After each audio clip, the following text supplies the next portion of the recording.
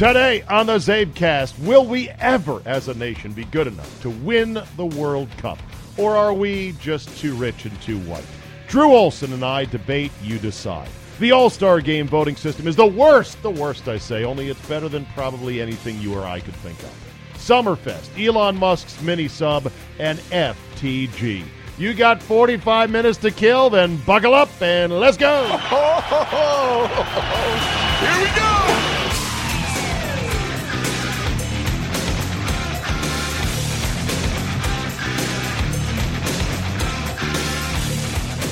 Tuesday, July 10, 2018. Thank you for downloading. Let's skip the needless unboxing video and get right into it. Every now and then I like to think, man, radio is such an interesting business. And by interesting, I mean screwed up, inept, crazy, laughable at times. I've seen my share of screw-ups firsthand at the station I'm currently at in Washington, D.C. Doesn't mean that I haven't worked with a lot of good people, a lot of mediocre people who are well-meaning, and then there are some downright lying, incompetent, scheming assholes. But for the most part, decent people, and then some decent people who are just overwhelmed and don't quite know what they're doing, and so bad decisions get made. I'm glad to know that I'm not alone in this regard, because the Padres' flagship sports radio station is having a very rough year. In fact, a worse year than even the Padres themselves. 97.3 The Fan has seen a 0.0 rating recorded among men 25 to 54 in the mornings. Ooh, a Blutarski in your target demo, 25 to 54. Here's how they got there. The station, which is owned by Entercom, formerly CBS Radio, was rebranded as 97.3 The Machine back in March. Expectations were high, given that it was the new flagship station of the San Diego Padres, who happen to be the only major pro franchise left in town after the Chargers have packed up and left. Despite the fact that there are already two competitors in the sports talk space in San Diego, vying for what has to be a limited Southern California audience. That'd be the Mighty 1090, which I listened to, not growing up, I listened to in my formative years in college at UC Santa Barbara, because the Mighty 690, with their antenna located across the border in Mexico, could blast out 50,000 watts, and it would just boom up the coast, off the water, where AM signals travel really, really well, and land on the shores of Santa Barbara. And I used to listen to Lee Hacksaw Hamilton on the Mighty, well, actually it was not the Mighty, it was the Mighty 690 back then. Now it's the Mighty 1090. I think it's the same company, but don't quote me on that. The Mighty 690 out of San Diego. Lee Hacksaw Hamilton. Talk to me, Escondido. What are the Chargers doing? I want to hear your thoughts on the NBA fun. You know, he would rat-a-tat it off. He was very good. Very good. Lee Hamilton. Anyway, they got the Mighty 1090 there. They got Extra Sports 1360. And it was assumed that the Machine, the third sports radio station in town, would be able to get in there and start throwing punches because, hey, at least they've got the baseball team. Well, the mission appears to have derailed even before it began. Towards the end of March, with baseball season approaching, they had hired a guy by the name of Kevin Kline, a radio host from the Bay Area, to come south to San Diego. Now, you got to know a little something about NorCal, SoCal rivalry and the attitudes of those from one part of California versus the other part of California. It's rather comical the way they look at each other. And, of course, they look down their nose at each other. Northern California. Figures. Southern California trash. I saw this firsthand when I was at UC Santa Barbara. And I didn't take sides because I had friends from both North and South in California. So Kevin Kline gets hired to host this new morning show. And as he's leading up to the launch of the show, he tweets out a picture of the famous Coronado Bridge in San Diego with the big letters in red saying, "Jump!" with an asterisk. And then in the lower right corner, it says, "To a new morning show." Kevin Kline live on 97.3 The Machine. Well, yeah. We have sort of a problem here. Apparently, the Coronado Bridge has one of the highest suicide rates in the nation, which of course made many people angry, upset, triggered, and full of righteous indignation. Initially, Klein tried to tweet through the mini firestorm, but then realized, nah, you're not going to win this one. And so a groveling apology was written and delivered. It did not take. The San Diego Padres, meanwhile, sent out the following press release before the season began. We find the comments made last night by Entercom's employee offensive, insensitive, and completely unacceptable. Mental illness and suicide are not joking matters. Additionally, we've expressed our concerns to Entercom around the tone and direction of the station they have chosen to create. Blah, blah, blah, hargle-bargle, hargle-bargle. Oh, by the way, Padres, how are we doing in July? Ooh, there they are at the bottom, 39 and 54. Not really good at baseballing, but they're good at umbrage in a press release. Okay, fine. I get it. You want to be associated with a classy outfit. And a shock jock has done something that you, as a baseball team, must say, well, I tell you what. Never mind the fact that I don't think a single person would not tune into a Padres game or not go to the park just because of an unrelated DJ's tweet that unfortunately used a suicide reference that, you know, an apology would have sufficed. I'm sorry, that was out of bounds. So they end up firing him. They fired the DJ. You fired the man? Yes, they canned him before the show even got off the ground. So they bring in another guy, Dan Cilio. Dan Cilio has been around in our business a number of places, Tampa, San Diego, different stations. Played football at Miami many years ago.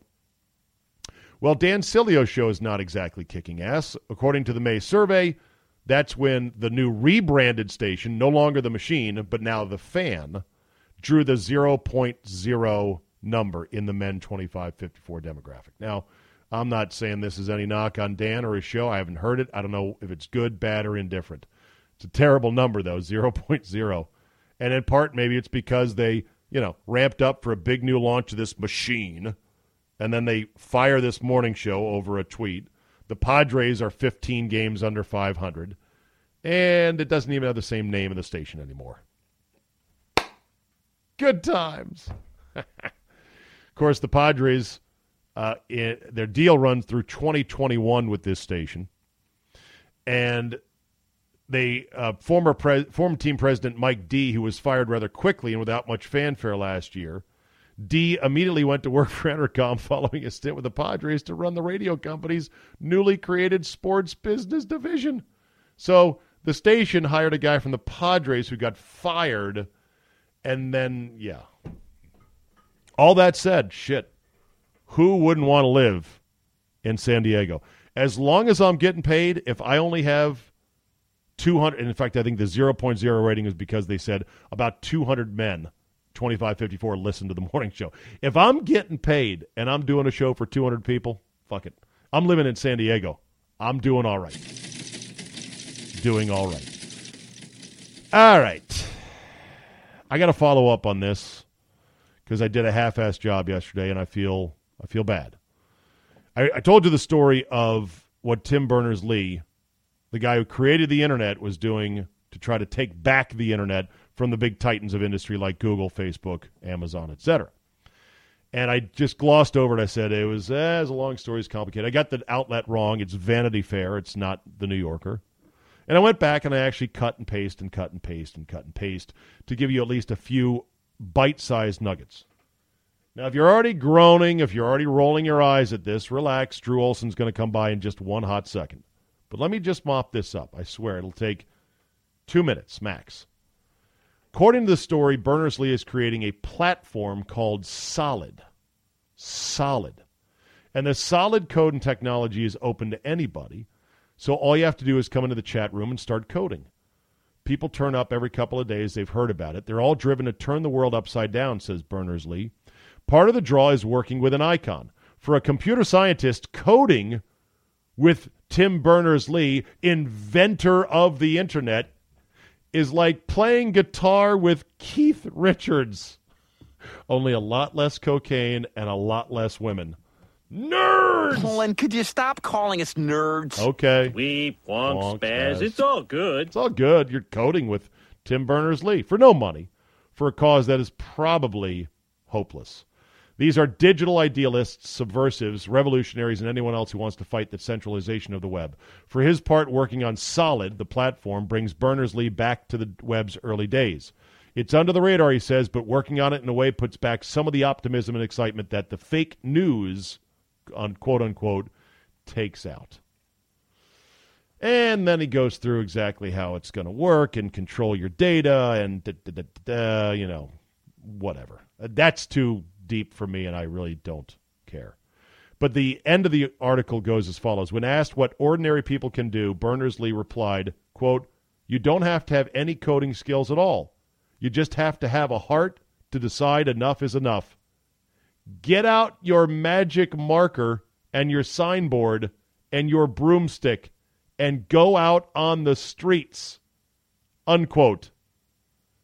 In other words, the article says, it's time to rise against the machines. No, I'm not getting out my magic marker. I'm not getting a broomstick. I'm not taking to the streets to protest Facebook or Google or Amazon.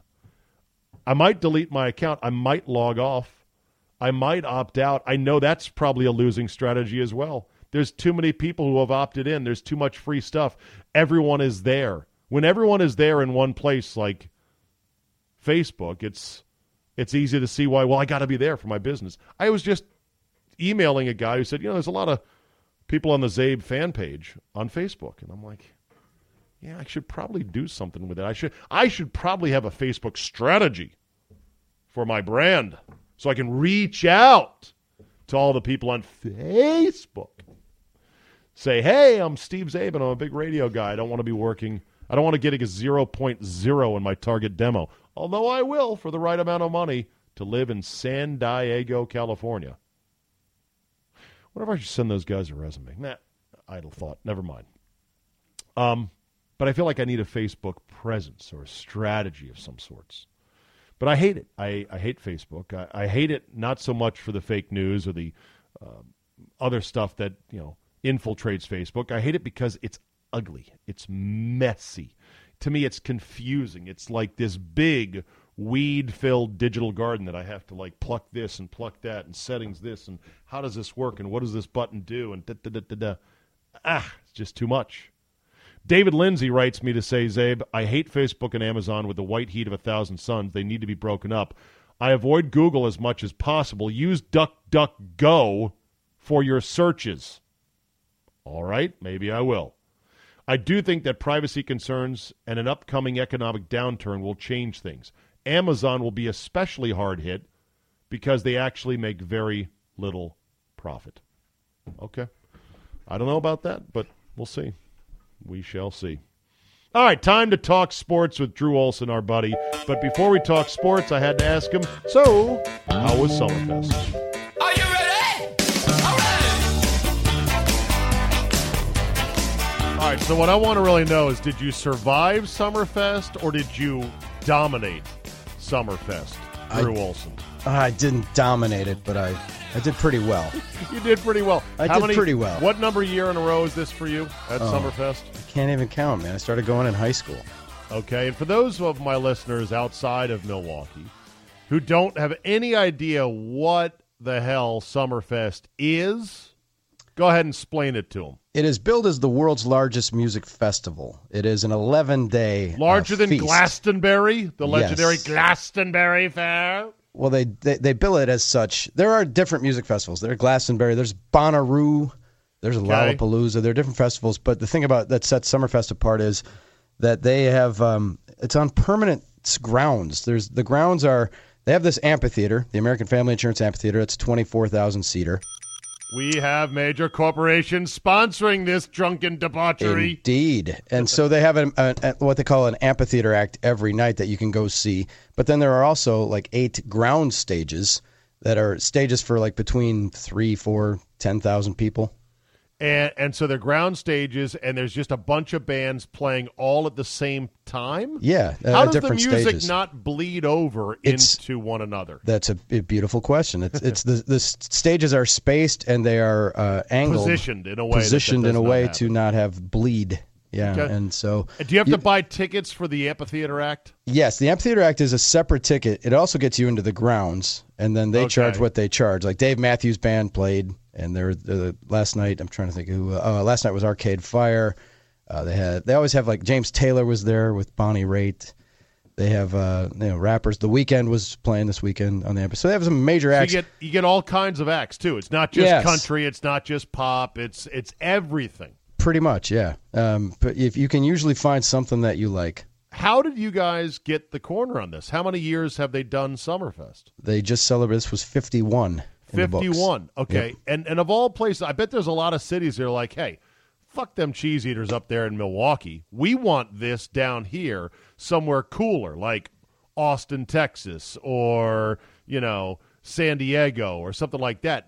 I bet there's other cities that would love to have this festival, but they don't have the oomph of 51 years in a row. And the permanent stages and everything it's paved, and the buildings and even the restaurant buildings and stuff. It's like, okay, you could have food trucks and put festivals in a grassy area like Woodstock or something, but it doesn't feel as nice, and it's Coachella. not as nice. Yes. The infrastructure is not as nice. No, and the it's right on and the lake. Pissers, and yes, it is on the it's lake. right on the lake, which is beautiful in the summer.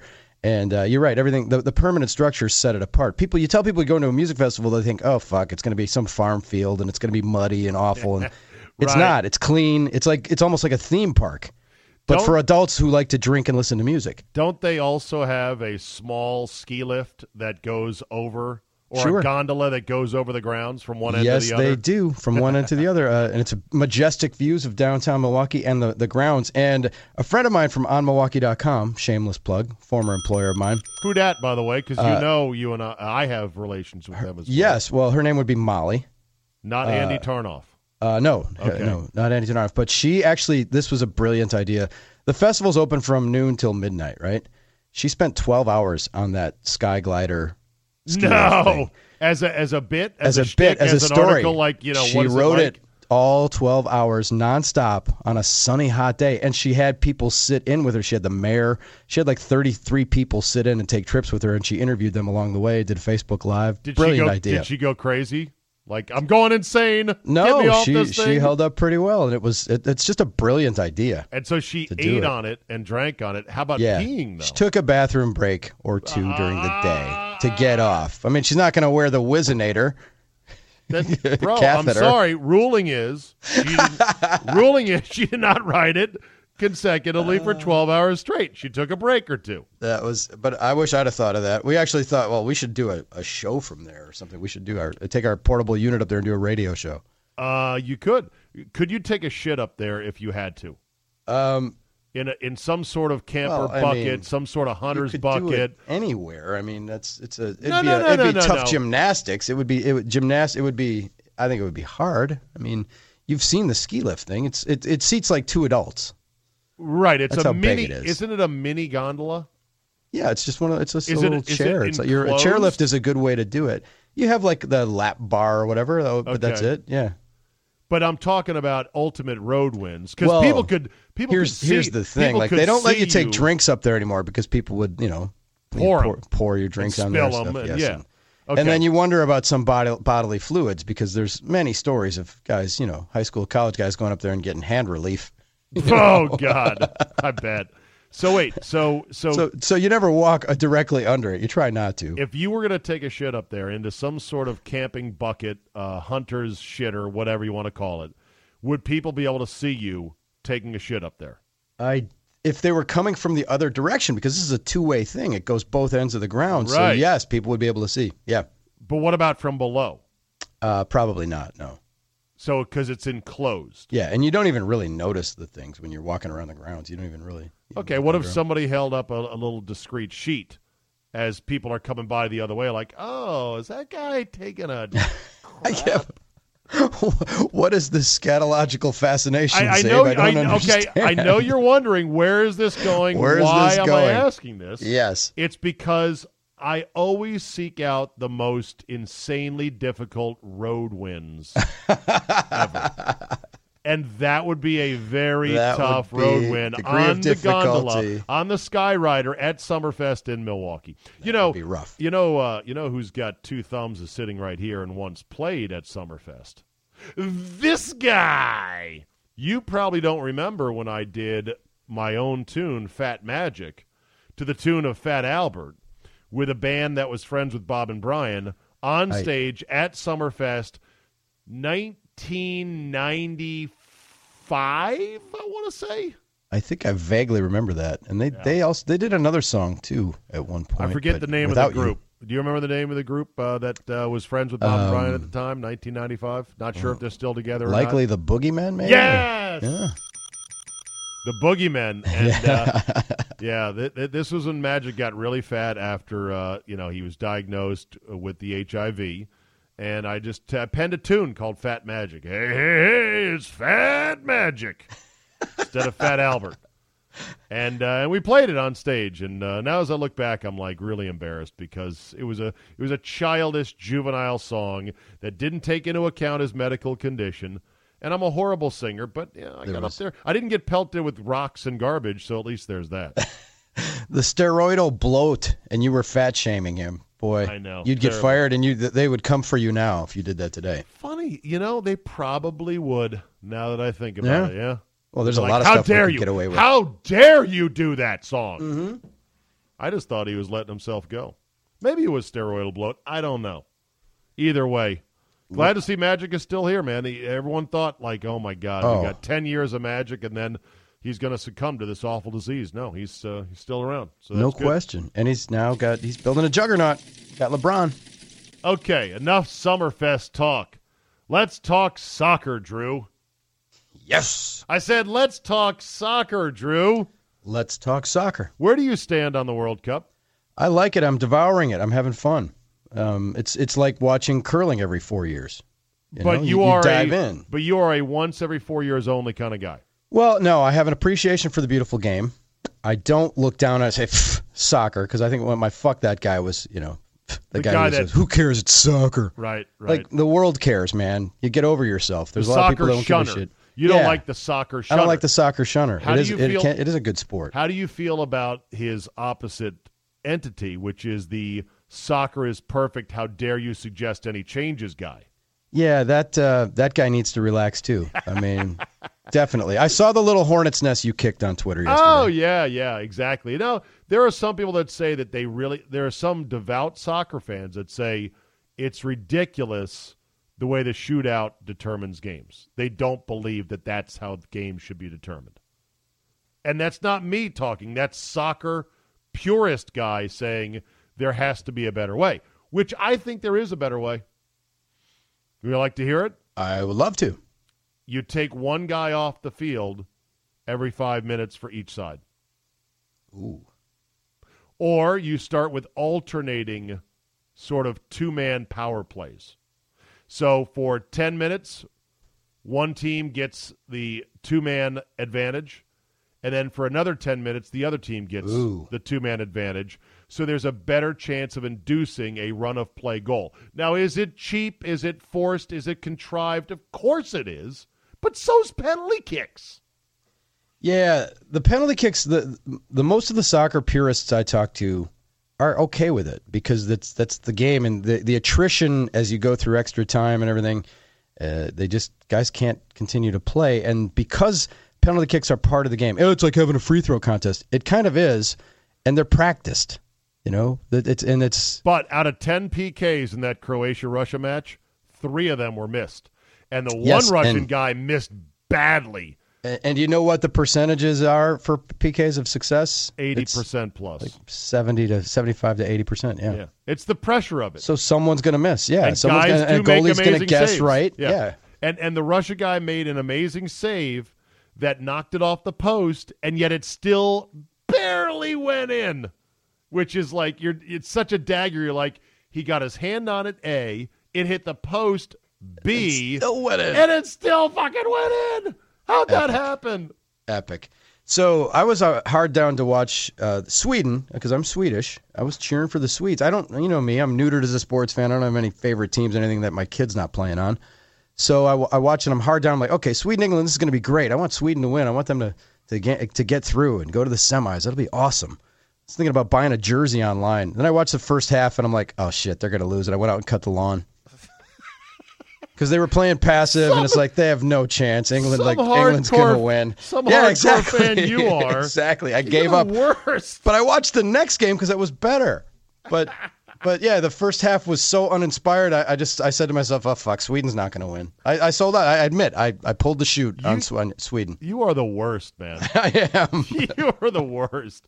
I actually was wasting my Saturday watching, and then once it started going, I was like, I can't stop. In fact, I delayed taking my daughter to the pool, and she was bugging the living daylights out of me. I said, sweetheart, I'm this far in.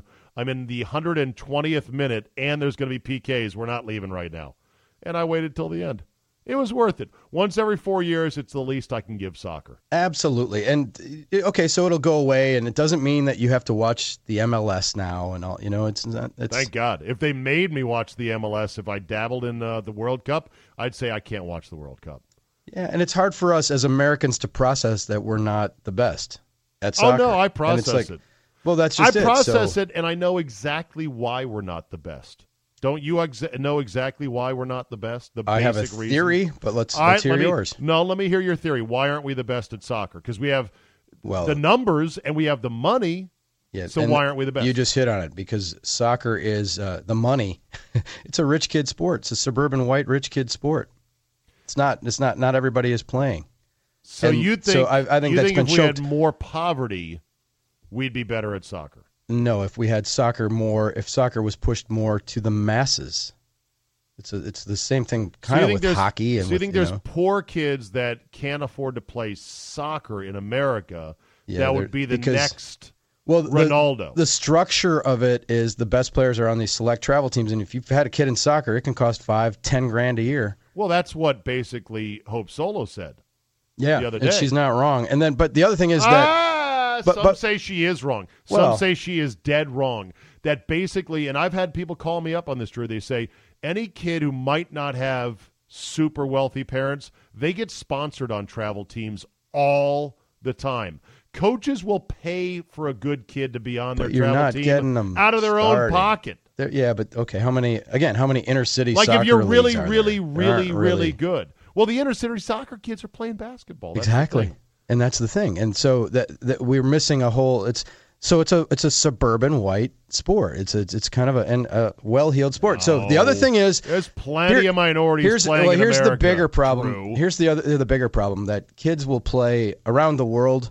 Kids will play with a cow's bladder inflated. They'll play with a skull that they find on the side of the road from roadkill or something. It's just ingrained here. My daughter played soccer and she was on a select team for a while. She quit at about 7th or 8th grade. After 8th grade, she quit, like a lot of kids do. Yeah. And the thing is, she played all those years, 7 years of organized soccer.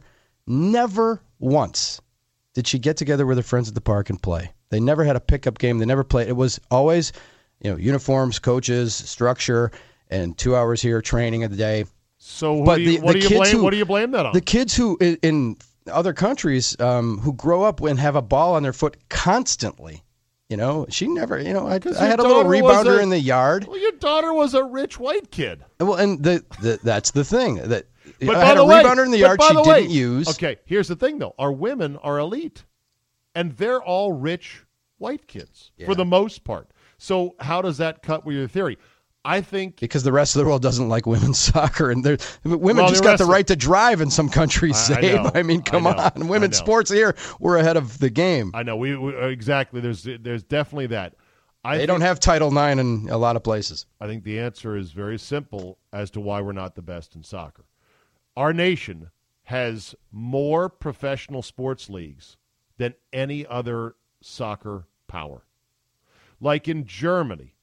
Do they have a good German basketball league? Kinda. Do they have tackle football? No. Baseball? Do they have baseball? No. Nope. So where are their good athletes getting funneled? Soccer. Exactly. And that repeats itself in every other country. We have too many other sports that catch the eye and catch the heart of great athletes, whether they're white, black, brown, rich, poor, sort of kind of okay. And they get scattered to the money games. And soccer is just not it for us. This is what we will never overcome as a nation. And it's going to anger those who have pushed hard for the U.S. to get better and better at soccer. And we have gotten better. We've moved the needle, but we're never going to get home. We're never going to get to the level of the world powers. I'm with you on that. But then I look at baseball, right? The American pastime that used to be. And the Latin American countries, the kids play nonstop. It's what they do. It's their game, you know? Go ahead, sorry. And it's that makes me think we're getting passed up there. So that makes me think that maybe somehow, some way, we could catch up at some point. The way that Latin American countries have caught up with baseball, and you say some measures surpassed. You say catch up. I don't think we'll ever close the gap. Like I don't think in my lifetime we're not winning the World Cup. Sorry, we are not. Yeah, because as you get higher, it gets steeper and steeper the hill. But the Miracle on Ice, Zabe, that wasn't going to happen either. But we play hockey. Yeah. That's another thing. We play soccer. Right. Is there a great German professional hockey league like the NHL equivalent? No. Is there professional German hockey leagues? Yeah, I'm sure there are. Same thing for Russia, but it's not the NHL. Nope. We have the biggest, richest money leagues that attract our best athletes, and soccer is way down the list. Sad but true. Okay. Moving right along. Let's see. All-Star game.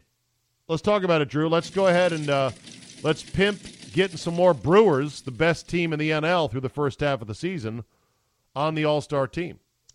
Yeah, I mean, they got some guys. Best team in the National League, no starters, and they have a guy, Jesus Aguilar, who's a candidate for MVP. Yes. He's in the extra guy vote-in thing, which kind of rankle a lot of people in Milwaukee. It's kind of a travesty, but the thing is, you'd almost rather not be in that vote-in thing. To get in your panties in a bundle about the All-Star game, there's always defections and injuries and guys, can't play, or guys who pitch on Sunday can't, pitch. So until the thing shakes out. But the fact that Jesus Aguilar is as a vote-in is really weird to me because he's an MVP candidate. He's right. Too good to be in that derby. All right, so what should be done then to correct this, if anything, or what can be done? They let fans vote on the damn internet. Yeah, 25 times a day from players one vote, and there really isn't anything. But here, okay, so people are bitching about a guy in your market, Bryce Harper. Yeah, he's having an off year. How's he an all-star? Well, he's put up some all-star homers, but he's an all-star, and it's in his park, and I got no problem with Bryce Harper being in that game. He's the star of the fucking league, and it might be his last hurrah with the Nationals. Because the notion of, hey, the All-Star game is finally here. After, by the way, 10 years. Yeah. 10 years now the team has been back. Actually, more than 10 years. 13 years now. And we got a ballpark. We actually have a few restaurants around the ballpark. By the way, you coming for the All-Star game or no? I am not. No. Damn you. No. I would. I'd like you. It's too hot there, but it's too hot. Too hot in D.C. We finally have some restaurants around the place, and can you imagine if because for one half of one season Bryce Harper's having a bad year, he was not in the game that we've waited 13 years for? You're right. That's the point where sometimes you got to go, fuck it. This guy's a star. He deserves to be here. The fans want to see him. We don't give a shit that he's hitting 40 points under what he should be at this point in the season. Yeah, they should. Well, here's the thing: get three. Let's say three. Each league gets 3 spots for honorary stuff to get in, like the Cal Ripkens, or the guys on their farewell tour, or this year Pujols and Beltre just got 3,000 hits. Right? Like let them make their way there, even though they might not deserve to be on. Have some honorary spots. In addition, people bitch about every team being represented. I don't have a problem with that. It's an exhibition. Okay. I live in Milwaukee, where we went 20 years without having a guy in the NBA All-Star game, and it's a turnoff. Who gives a shit if you don't have a guy? Let it be noted once again that Drew Olson does not have a problem with something. Yeah. Drew Olson is the guy that rarely has a problem with anything the way it is. No, I don't. I'm pretty chill. You're a very easy writer on that kind of stuff. Well, getting worked up about it is silly. Some people do. Yeah, well, I mean, and that's, I guess, But that's what being a sports fan is it's all an about. Exhibition getting worked fucking up. game. It's an exhibition game. It has no meaning. And then people, when it did have meaning, they bitched about how meaningless it was to give the fucking home field advantage to the team in the All-Star game. It's an exhibition. They get it both ways. They get to bitch. All right. How do you feel about that? What, that they don't do it anymore? That they don't give the home field advantage anymore? Yeah. How do I feel about that? Wait. When did they get rid of that? Oh, they got rid of that. It's been a couple of years. Oh, okay. Yeah, kind of forgot. This time it counts. No, they got rid of it. It doesn't count anymore. It's back to being an exhibition. That's right. Okay. All right. So, but when they had it that way, did it bother you? What bothered me was I felt that it was a reaction to the debacle in my hometown, right. the tie, when Barry Bonds got on a plane, left the game and got on inning. a private plane to go to the ESPYs and wasn't around. And they had to say, hey, we got to get these guys to take this shit seriously, right? So they ginned that up, and it was dumb. I would have rather have seen it, and if they claim that they couldn't maneuver to have the team with the best record have home field advantage. They claimed maneuver. So my thing was, okay, then take the league with the best record in interleague play, which are championship season games that count. Let that league have the home field advantage. Like the aggregate best record in interleague play. Yeah, you could. That was my idea. Yeah, that would be an idea. But I didn't hate it because I know why they did it, and it didn't fucking matter because for 100 years before that, they alternated year by year, and no one had a problem with it. Yeah. Do you have any thoughts on the Thailand cave rescue? It's been stunning to watch. It's going to make for a great movie at some point, right? The Chilean miners. Assuming half of them don't die.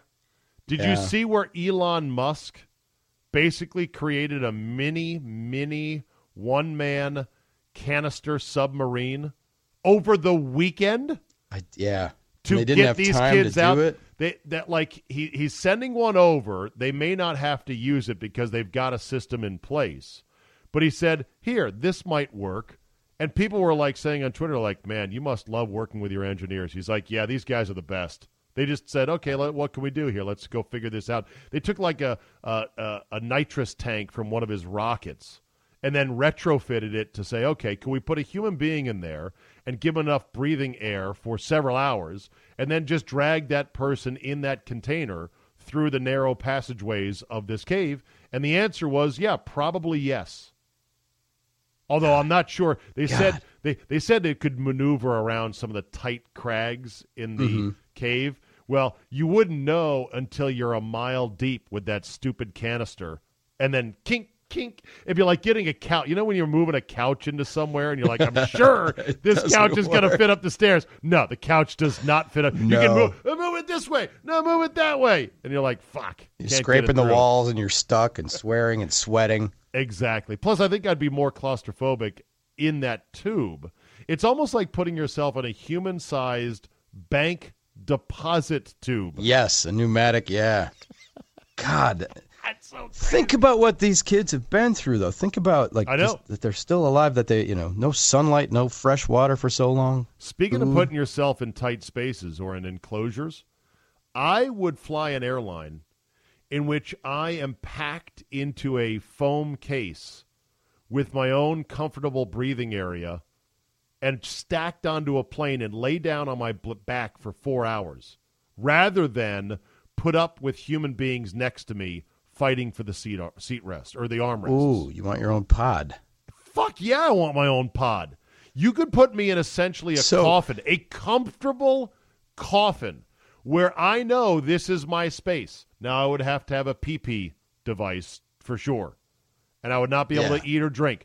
But I'd put a TV screen on the roof, on the roof of this airline box, and I would much prefer that than being in and around people on planes like we are now. You basically want to be in the bureau, the chest of drawers, like Kramer had the Japanese tourists. Yes! Yes, that's exactly what I want. Oh, man. Because people stink, people are loud, people are rude, people are gross. That's what I would prefer.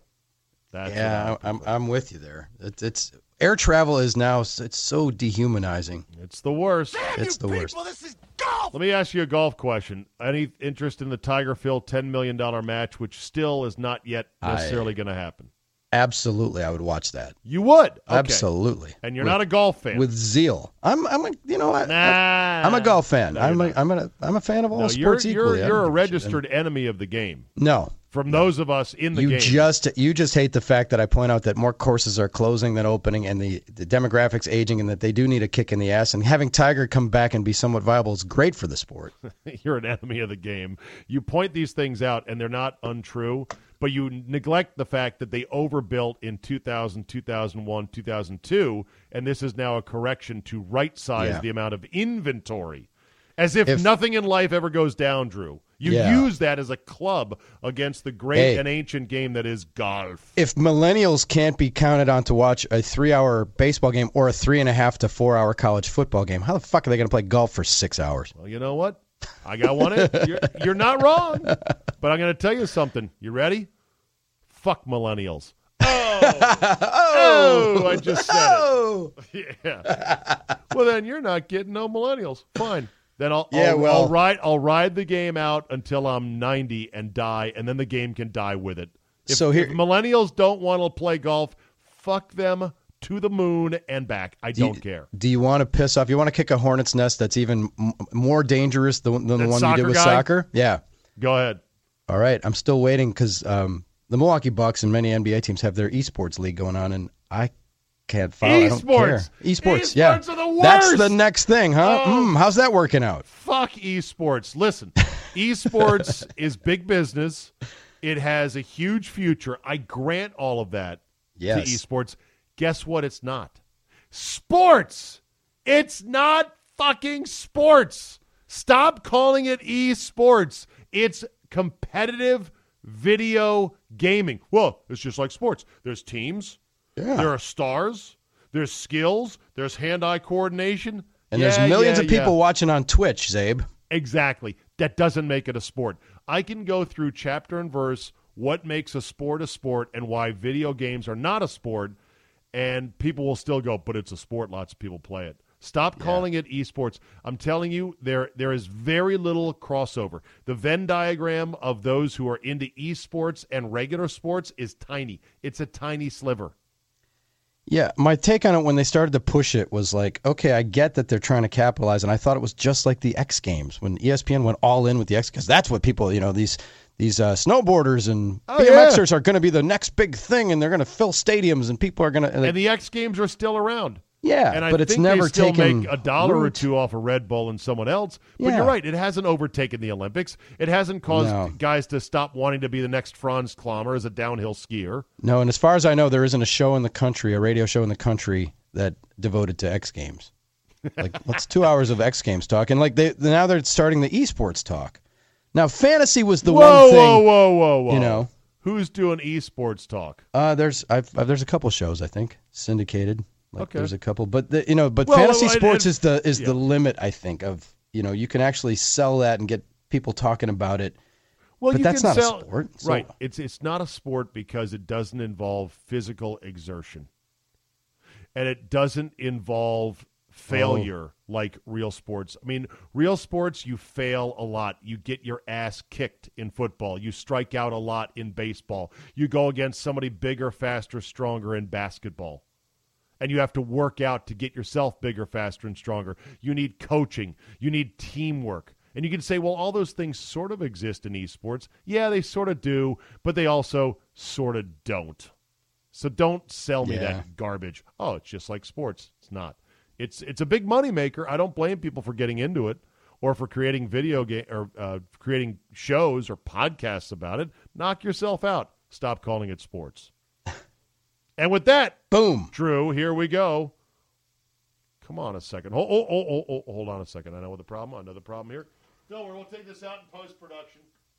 And by that, I mean we're not going to. No, we won't. We revel in our mistakes. Why bother post-production on a frickin' podcast for all things? Of course not. Okay, here we go. Bask in it. Love it. I'm not a good guy. I'm the guy. Fuck that guy. Fuck that guy. All right, here we go, Drew. Who is your FTG of the week? My fuck that guy is I'm going to your sport, Zabe. I'm going to golf. Oh. And I'm going to go with Phil Mickelson. Oh, okay. Always liked Phil Mickelson. Always an affable chap. I hear great things, stories. People behind the scenes at tournaments have always told me he is like really a genuine, nice guy. Not genuine. He's a nice guy, but he's a candidate, as they call him. The candidate. The candidate. He's all smiles for everybody. But, well, that's the thing. I've seen Bit of guys. a phony. Bit of a phony. I've seen guys like that. I've seen guys treat, bat boys or clubhouse guys like shit, and then they're nice to me, and I think, oh, you're a fraud. But I don't know. I don't have any of that on Phil. But my thing with Phil is the whole thing with the putt that was the national controversy for 10 minutes earlier this year. Yeah. Then, this weekend when he calls a two-stroke penalty on himself for tamping down grass on a tee box in front of, improving his lie. Did you see that? I did not see that. Oh, he called a penalty on himself, a two-stroker. On a tee box? Yes. I don't think that's illegal. I got to look this up. Apparently it is. It happened at the Greenbrier. Well, everybody was Kevin Na was the man. Okay. Yeah. So Mickelson called a two-stroke penalty on himself, improving his line of play, tamped down some fescue in front of the tee box on the 7th hole at the old white TPC. With the ball teed up? Yes. Yep. I don't think that's a penalty. He went and asked the rules official, and the official said yes. But the thing is, apparently he could have avoided the penalty by just picking up the tee and moving it to a different spot in the box. What a douche. So here's the thing. Ends up shooting 81, by the way. Yeah, but here's the thing. That was a Shinnecock. Okay. No, yeah. He didn't shoot that. Here's the thing, though. Because of his recent history and stuff, I don't know what. I'm wondering if he's doing this to draw attention to himself. Of course he is. So I'm like, he's trying to show. Oh, look, I play by the rules. Yeah, he was not going to win this event. No, fuck that guy. Yeah, this is unbelievable. I'm finding out about this now on a Monday morning. Okay. so to Phil Mickelson. Phil Mickelson, fuck that guy.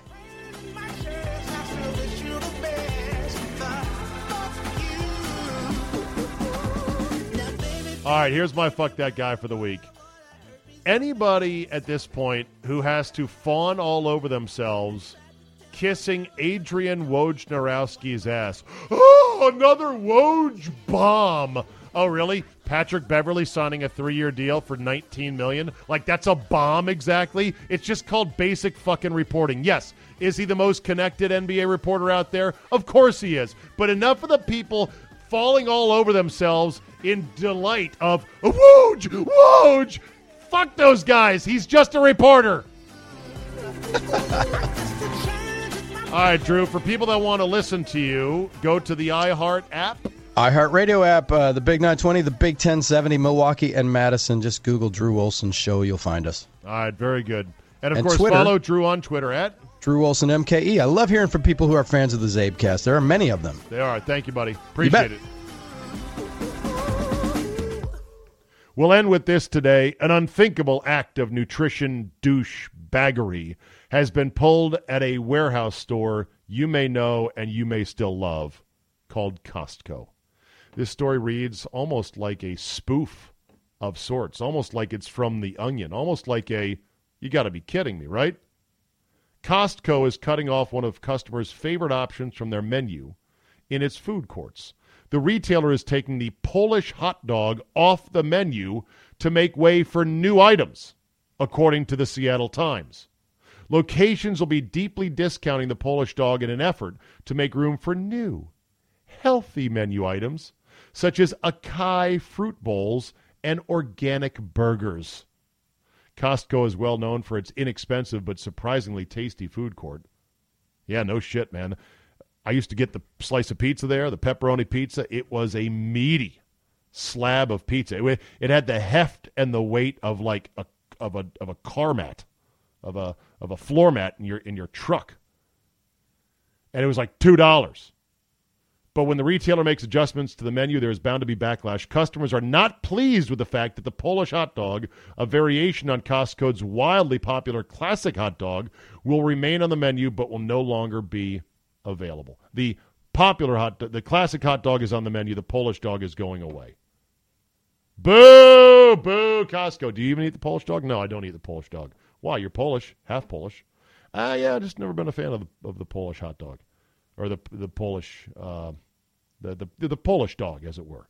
Not a fan of sauerkraut either. And don't at me on that because I don't give a fuck. It's disgusting, sauerkraut. The worst. If you like it, great, eat it. I don't. Not going to eat it. I think they should put the healthy items next to the shit that we like that's cheap and delicious and awful for you, and then just see what you sell more of. And I can assure you, they're going to start getting rid of the acai burgers or the organic burgers and the acai fruit bowls pretty soon because they'll just be sitting there. Because there's not enough healthy people that go to Costco. Trust me on that. Walk the aisles. Take a look at the BMIs of most of the people in there. Enough said. All right, that'll do it for today. Thanks for listening. You know the drill. Tell 2 friends. Hit up that message board about how great I am. Leave a positive review and rating. Download, subscribe at all the major podcast outlets, iTunes, Google Play, Spotify, Overcast, Stitcher, SoundCloud, and more. And always remember, a serving size is not really a serving size. It's called a starting point. Thanks for listening, and we will see you next time. Put your car on cruise and lay back, 'cause it's summertime.